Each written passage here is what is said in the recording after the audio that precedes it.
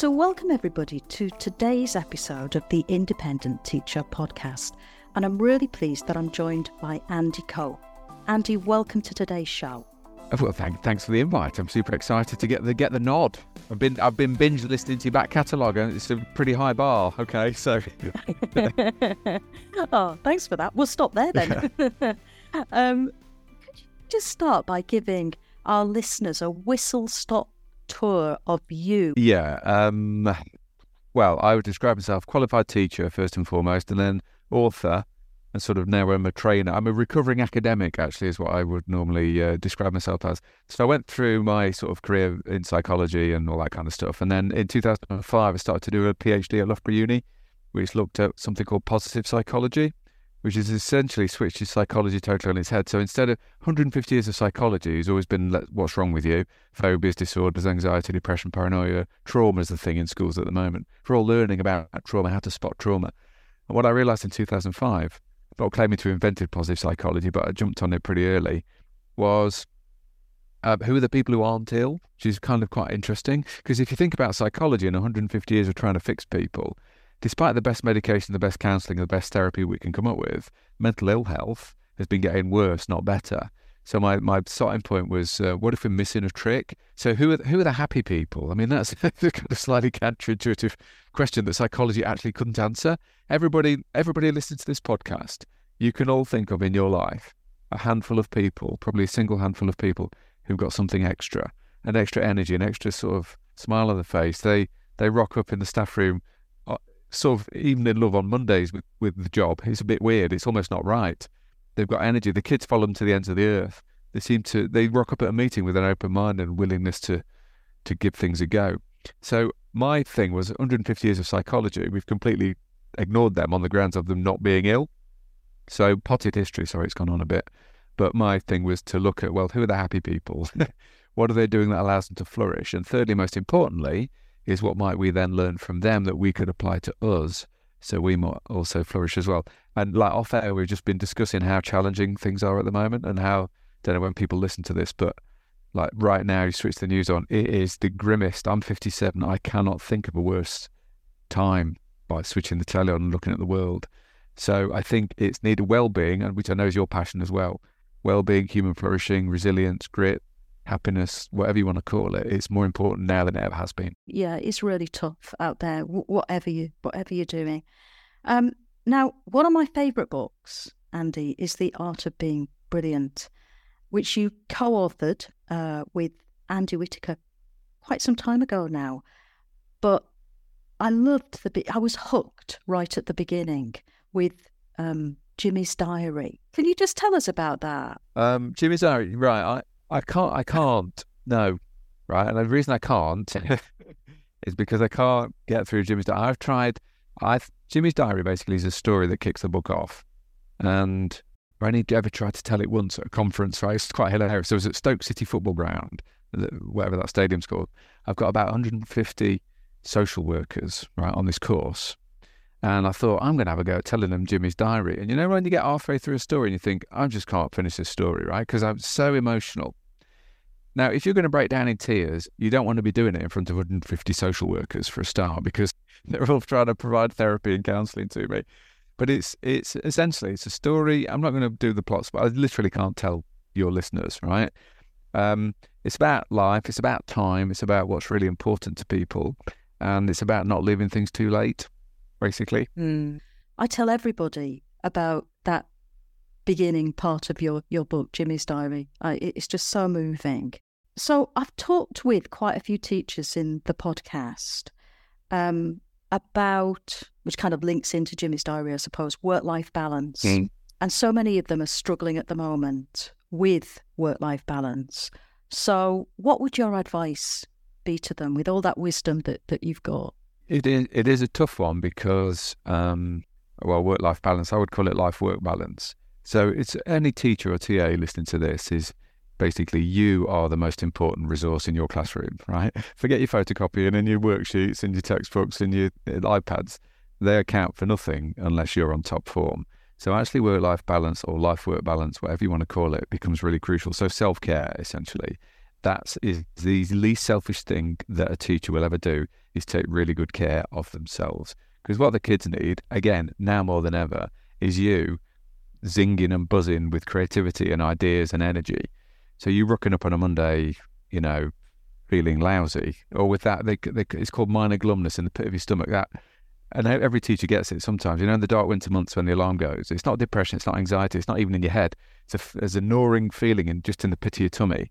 Minor glumness. It's that kind of, here we go again. Not sure I can do this much longer. It's got to be an easy way to make a living, right? And I know you've done 30 years in the classroom, and I did a lot of years in the classroom. And when that minor glumness kicks in, we need to address it. And I think the easiest, so work-life balance is actually understanding fundamentally. Teachers are really, really good at looking after the kids and looking after their staff and looking after everybody else. But looking after yourself is really where the magic source is. I mean, I think it all boils down to, let me just take a little bit of a back step. I did some work in the health service, a very senior level, actually, a level maybe where I shouldn't have been, seriously, in this NHS trust. And I normally, in my training, I'll try and let's have some fun and let's have a bit of a laugh with things and try and bring a light touch to it. Well, no, we don't want fun. They said, we're senior leaders in the NHS. Can you do as a half day on corporate manslaughter, psychological safety and burnout? Well, doesn't sound much fun to me. But the reason I'm telling you that is it forced me to look at the academic definition of burnout. And the reason I'm not even going to write it down, it is so simple and it'll resonate with everybody listening to this. Burnout is when you've cared too much for too long. And you see it every day in the classroom, is teachers really care. They care, but caring brings you to your knees. Now, the easiest way to not burn out is to stop caring. And of course, we don't want you to stop caring. So this dichotomy of work-life balance is, how the heck am I supposed to give everything and care about every single kid, even the ones who sometimes don't seem to care about themselves? Gulp.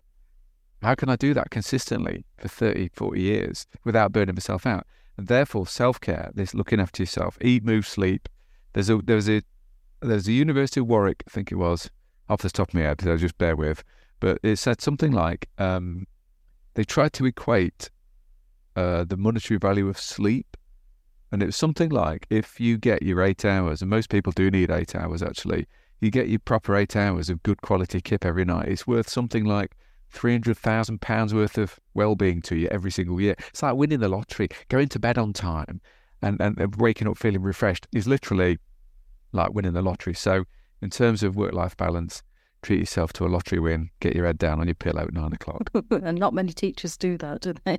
No, they don't. No, they don't. Okay, so it's interesting because the next thing I want to talk to you about is having a positive outlook when you head off to work. And last night I wasn't getting my 8 hours of sleep. I was watching some YouTube and Boomtown Rats came on, and it was I Don't Like Mondays. And I thought, oh God, that just so summed up how I felt in those last few years of my career. I don't like Mondays. Yeah, well, what could I have done, and what can our listeners do to have this really positive outlook when they go to work?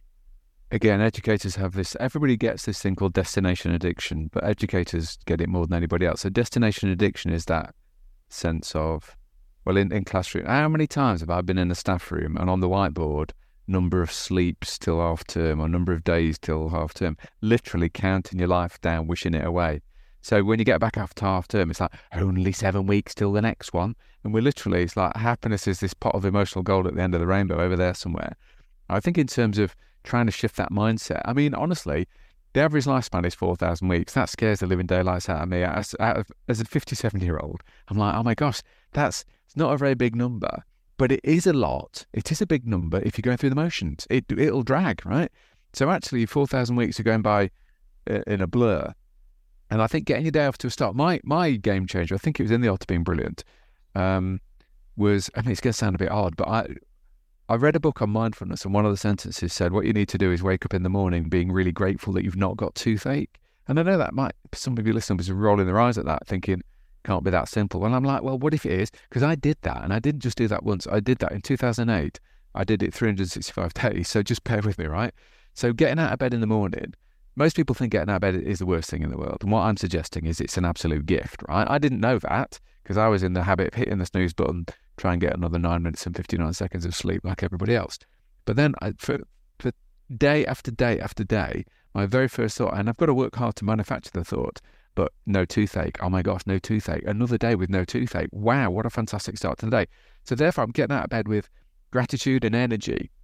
And that starts me off literally on the right foot. So when my kids came down for breakfast, I'd have some music on. I'd be dancing around the kitchen, serving the Cheerios with a smile on my face. So all of a sudden, my kids were happier. They went off to primary school with a smile.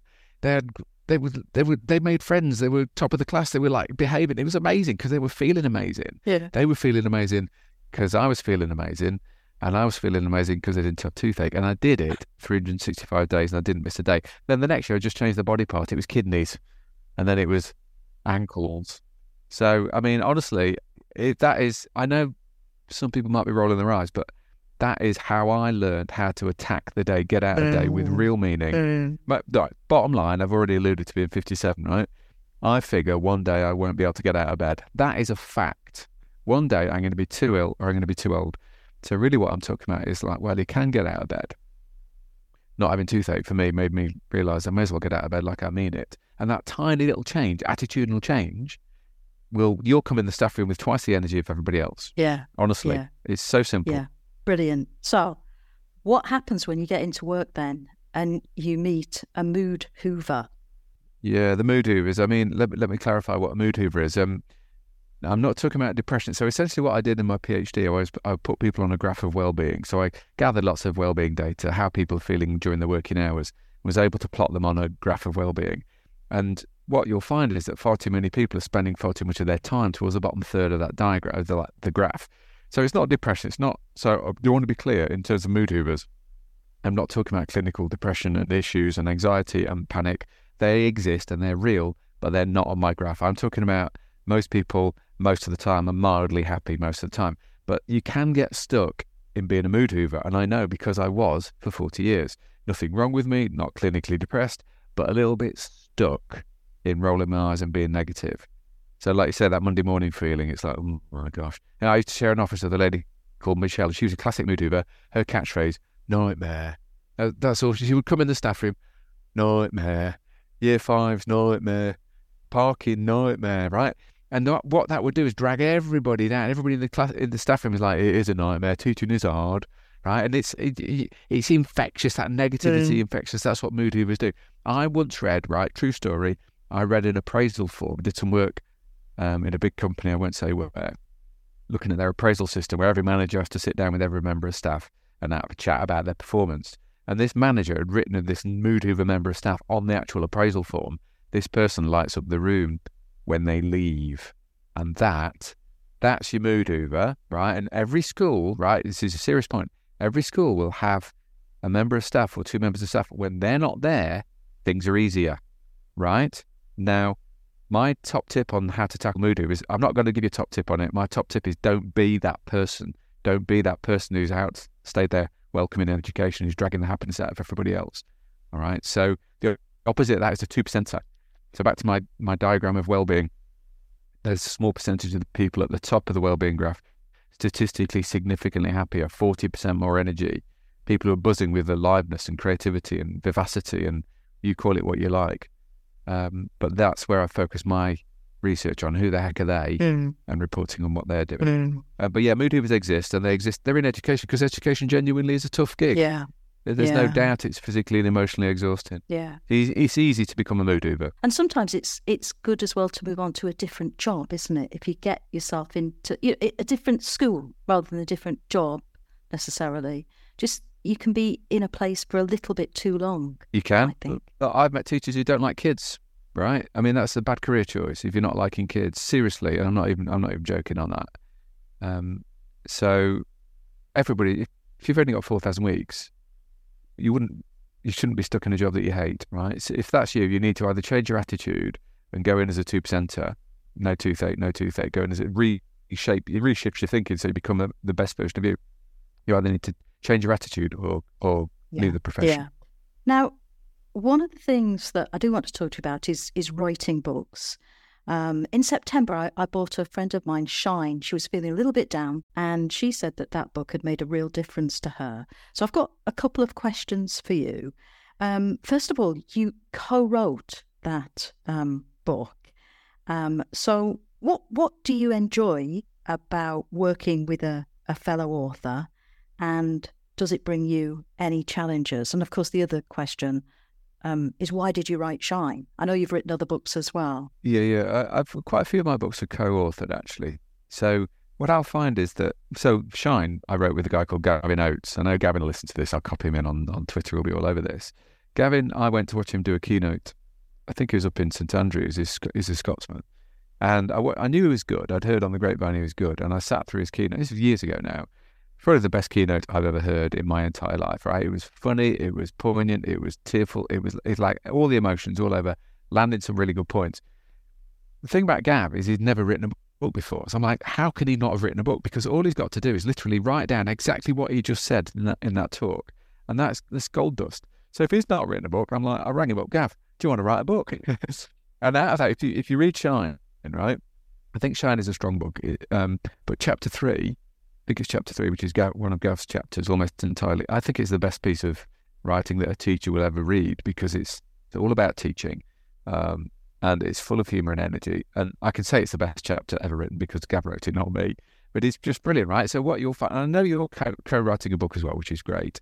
And I think for me, there are challenges, not with Gav, but there's other people that I've worked with who aren't authors that have been challenging in terms of trying to blend my style with their style, because I would want to bring a bit of humour and a bit of energy to it. But generally, I think two heads are better than one.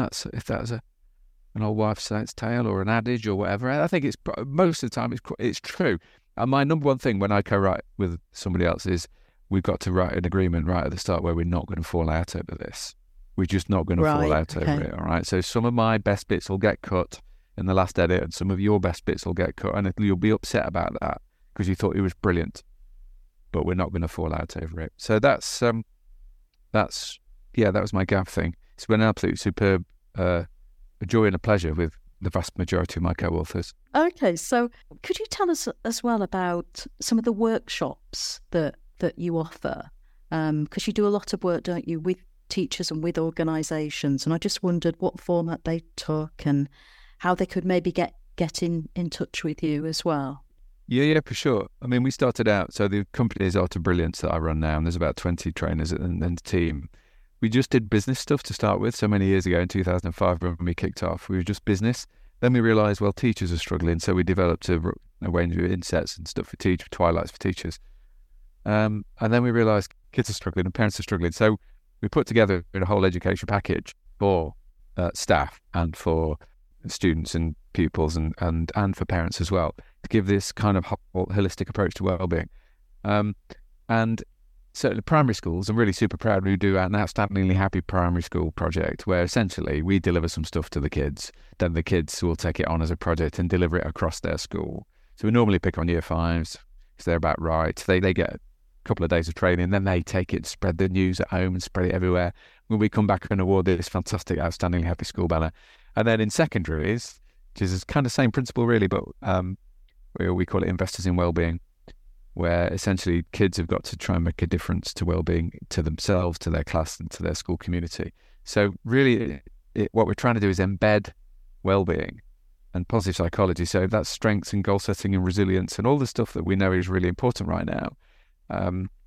Embed that in the DNA of the school, literally getting wellbeing onto the curriculum. Because I tell you what, I mean, every parent listening to this, right? If there's one thing you want for your child, if there was just one thing, and it's a global thing, because I looked at it in my PhD, is happiness. We want one thing. I want my kid to be happy.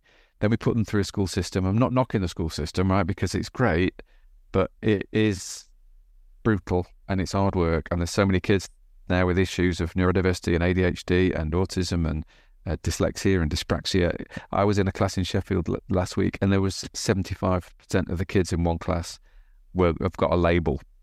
Now, as a classroom teacher, where am I pitching that lesson? Honestly, I've got a teacher and a TA, and I've got 3/4 of the class that are struggling with something. It's harder than it ever has been before. So anyway, for pupils, for the parents and for the staff, we've got a whole range of workshops on the website.